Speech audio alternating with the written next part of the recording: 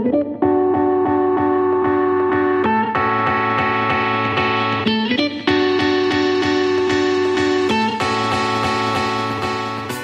there, and welcome to Railway Rover.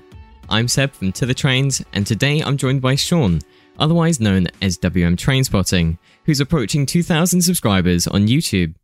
He's also the de facto branch lines expert, with over 20 videos covering a variety of these routes across the UK. So it's good to have you here, Sean. How are you doing today? I'm exquisite. How are you? That's very good. I'm doing well. Excellent. Let's begin. I think we'll start with a fun, obviously that's subjective, but a fun question. Do you have a particular favourite branch line or just route in general out of all of those that you've travelled, maybe for the rolling stock or the scenery, the location, etc.? I get asked this question a surprising number of times, and every time I have to think back to every single route I've travelled on, which is one hell of a list. But I think rolling stock wise, my favourite would have to be the Belfast to Dublin route in Ireland, because the enterprise stock is fantastic. Scenery wise, it's more difficult because I haven't done any of the sort of stuff that you would consider, certainly in the UK, to be beautiful or whatnot, like Settle to Carlisle. Right, yeah. But scenery wise, I'm going to have to pop back over to Ireland, and I'm going to say the section between Castle Rock and Ballerina, and then onwards to Derry, Londonderry. Particularly the section that goes along Downhill Beach is beautiful. Hopefully on the YouTube version, I'll find some royalty-free things so you know what that looks like. Oh, I have plenty of footage from there. So if you could just send me one clip, then that'd be great. Yeah. If you're not watching on YouTube, then this makes absolutely no sense. I think basically the conclusion from this first question is that I think Ireland is just superior in every single way. Superior to the UK. Yes, yeah. With that out of the way, I don't think we really need to cover the textbook definition of a branch line. Hopefully that's fairly straightforward. I mean, ultimately, a branch line is just what the DFT classify it as. There's nothing sort of defining it. It just depends on what Grant Shapps think, or whoever it is now, goes, oh yes, I'm going to make it this. Yeah. It's how every single line possible gets its classification. Really. Right. Would you say, like, classification aside, what really, as a passenger, as a commuter, or travelling for leisure, or what have you, what separates the branch lines from these commuter and intercity routes, and would you say that a branch line is equivalent to, or what others might call regional routes? Is there a distinguishable difference there as well? I don't think there's a very distinguishable difference. It's all down to personal interpretation at the end of the day. A branch line, by definition, is where it spurs off the main line.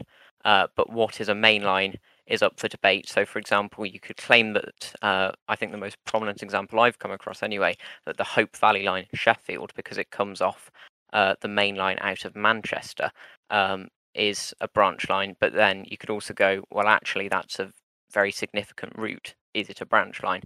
I don't know what I ended up finding out about that. I'm sure I researched it and found a definitive answer, but I can't remember for the life of me. So I think a significant number of regional routes would be classified as branch lines, but you've also got things like I would personally say things like London to Cambridge, sort of border between commuter and regional routes, which is why it's very difficult to sort of provide a hard definition for branch lines, regional routes, and what's the difference.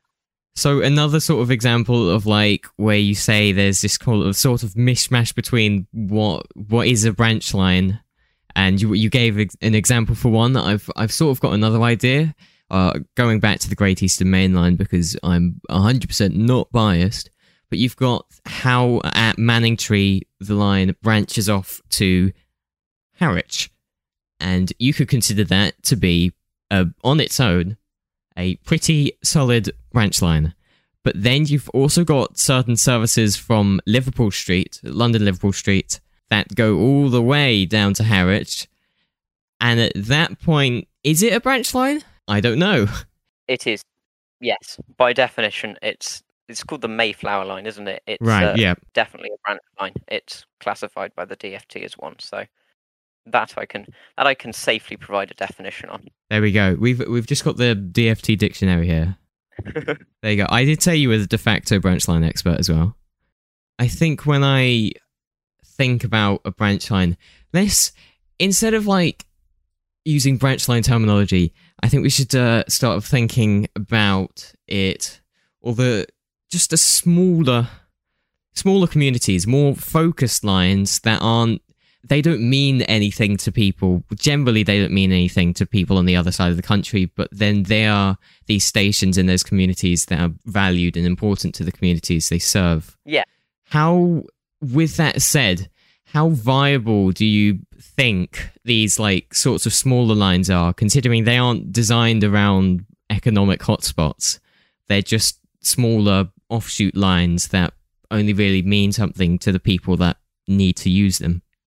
I think if there were ever to be another beaching style report, there'd be about half the branch lines we have today left at the end of it, because a lot of them have very low passenger numbers, which means that they would be considered not worth running the trains for, because they cost a lot more money to run than they would take in fares. But overall, I think as long as they're not doing it for just the money, which you shouldn't really be doing, particularly if they're now funding it out of the government for a public transportation service, which should be available to as many people as possible, it should be kept, because even if you've got 10 people a year using it, those 10 people a year won't be able to use it if it's not there. And if they're in some form of isolated community, take Karawa, for example, much as that's not a very good example in this thing, because it's very, very busy, you haven't got another way to get anywhere. And if you don't drive, that means you're a little bit stuck. Absolutely. And I think, like you say, it's sort of like the human aspect of it has to come before how much money you're making from it. Yeah. And it's great. Your answer there is great, because it's just knocked off two other points I was going to talk about. So that's a very substantial answer, actually. And I'm going to have to scroll down a little bit. There we go. How do you think, like, on these smaller lines, how do you think the rolling stock in particular compares? Like, any examples, or do you think some of them need upgrading, like, desperately, or do you think it's worth that upgrade, perhaps? Well, I am generally going to have to do the age-old thing of the south rolling stock-wise, even on branch lines, is pretty fine. And then when you get up to the north, you've got single car 153s, although that's more prominent in Wales now. You've got 150s and stuff like that, which could do with a replacement. They could just do with getting rid of them and putting in more 195s, in my opinion, much as people will murder me for that. Because, 150s really aren't that fit for 2021, in my opinion, anyway, much as they've had a refurbishment and whatnot. Yeah, and I'm liking... there's a lot of pushes more for accessible trains, and the Class 777, that's a mouthful, on Merseyrail, I believe. That is, from what I've heard, a particularly accessible train. They've got level boarding, they've got a very nice sort of wheelchair area with all... there's been a lot of attention to detail certainly put in, because they've got all the facilities that you'll find in normal seats, if you will, throughout the wheelchair areas too, which is great. The fact that you're in a wheelchair doesn't mean you won't want to charge your phone or put your coffee down or whatever. So the fact that they've done the little things like that will mean a lot to a lot of people that use the trains. And then they have got the level boarding and stuff as well, as a lot of Stadler's new stock has, I think. Yes, promotion Class 755 stuff. 745? Indeed. Stadler's just been really, I think they've been leading the way in that sort of area.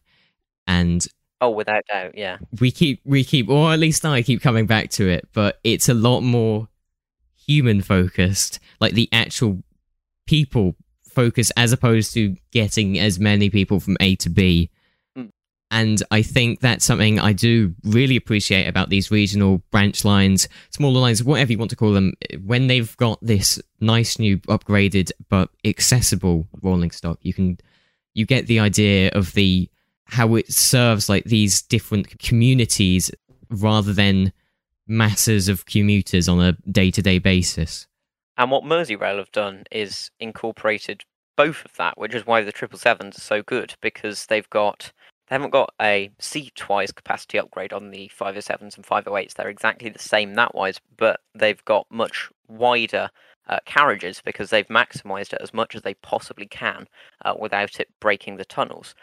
So there's plenty of capacity for your commuters to spread out in, and then there's also these level boarding, the special wheelchair areas with all the facilities and whatnot, which is it's pretty much a perfect train before the Super Alps style people come out and start criticising the seats. Yeah, I suppose, and I think there's a lot of like criticism from a rail enthusiast point of view, and I'm guilty of it as well. How the IETs just don't live up to the HSTs, how the 745s don't live up to the Class 90 Mark III sets, DVT. But I feel like that comes from a very heavily biased, like, rail enthusiast point of view. Yeah, no, the thing about it is if you're a rail enthusiast, good for you. And if you want to sit on a HST, that's brilliant. But you're a very small portion of who uses the railway. Absolutely. And when we get to 2021, HSTs are not fit for purpose. We can't be having slam doors on the railways these days. And sure, if we upgraded everything to be ScotRail HST spec, that might be all right. But ultimately, the 800s are okay. They're not great. They're not bad. They're okay. They get the job done. Some are better than others. The GWR ones I'm not a fan of, mainly down to them using flat cloth instead of maquette, which just sort of makes the seats even harder than they need to be. And yes, I know the seats are hard. That's not a problem for me personally. But yes, I know some people will moan on relentlessly about that. But the thing about it is we can't just keep old trains in service because enthusiasts want them, because that would be pointless. And absolutely. And yeah, it's just, I don't know how many, if you're watching this on YouTube or any other sort of streaming platform that has comments, then I want to hear what you think about that, about the balance between old and new, and how you feel about these newer sort of trains, not only just on these branch lines, smaller lines, but on the newer, you know, more mainstream, the main lines. That's what you'd call them, I suppose. Another interesting thing I've seen, like now and then, on these smaller lines that our tickets are relatively cheaper for, there's smaller differences between stations, is people getting season tickets, like between two of these stations, and getting the benefits of having a season ticket while not paying as much as you would for, let's say, London to Birmingham. That's a Ride Pierhead to Ride Esplanade moment. Yes, I think that was the example I've seen. I can't remember where I got it from, but that one really just stuck out. I think it might be a certain transport YouTuber who drags their content out for money and also has a name which starts with a G and ends in an F. When I'm thinking of these smaller lines, the stations, they're a lot more smaller. There's less facilities, and I think on some lines there's a bit of catch up to do. Particularly, you've got these nice trains. The trains are finally getting some attention in terms of improvements, but the stations, I think there's some work to be done. There's not many facilities, you know, especially if you need like assistance. There's not going to be a ticket office in the majority of these places. You've got to book online in most cases with the TOC so they can arrange something for you.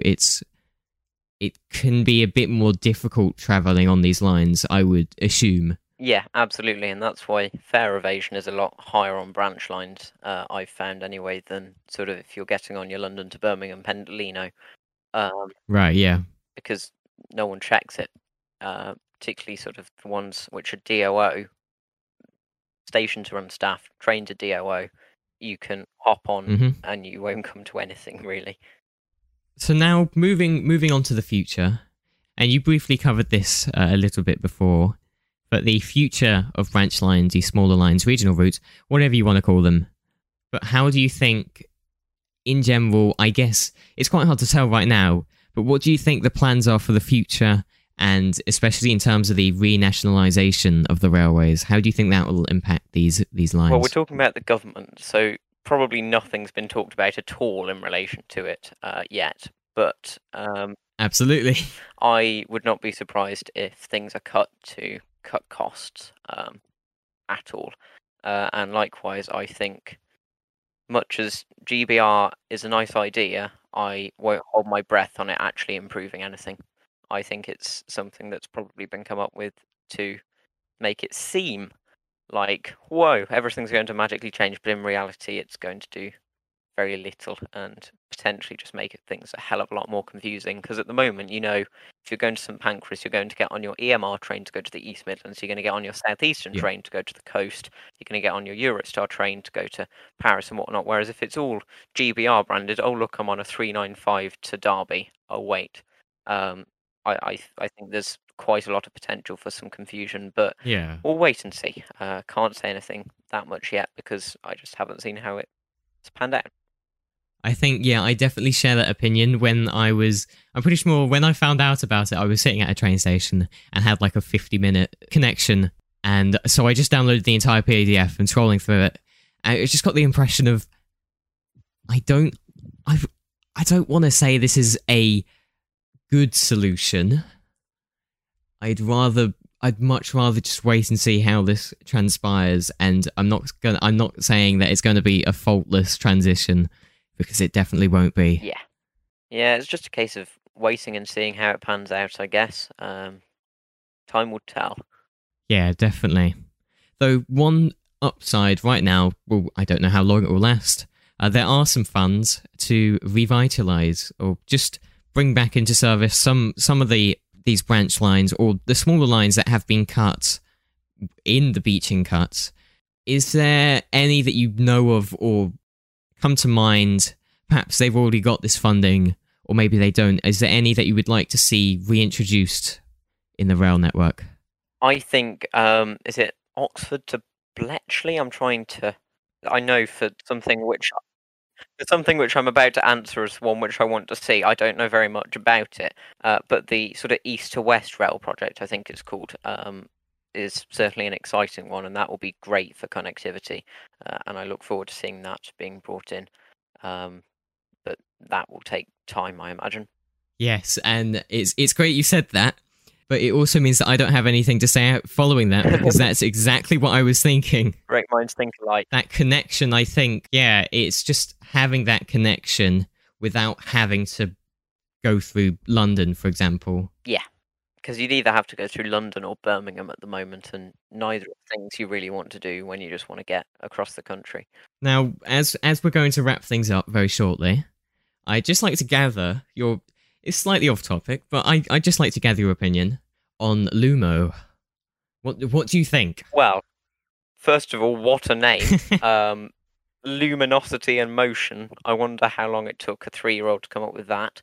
I won't hold my breath on it. I think 5 carriages for £15 fares between London and Edinburgh is going to be hell. I'm booked on the first service. Okay. So I will see how it pans out, but I don't have high expectations at all.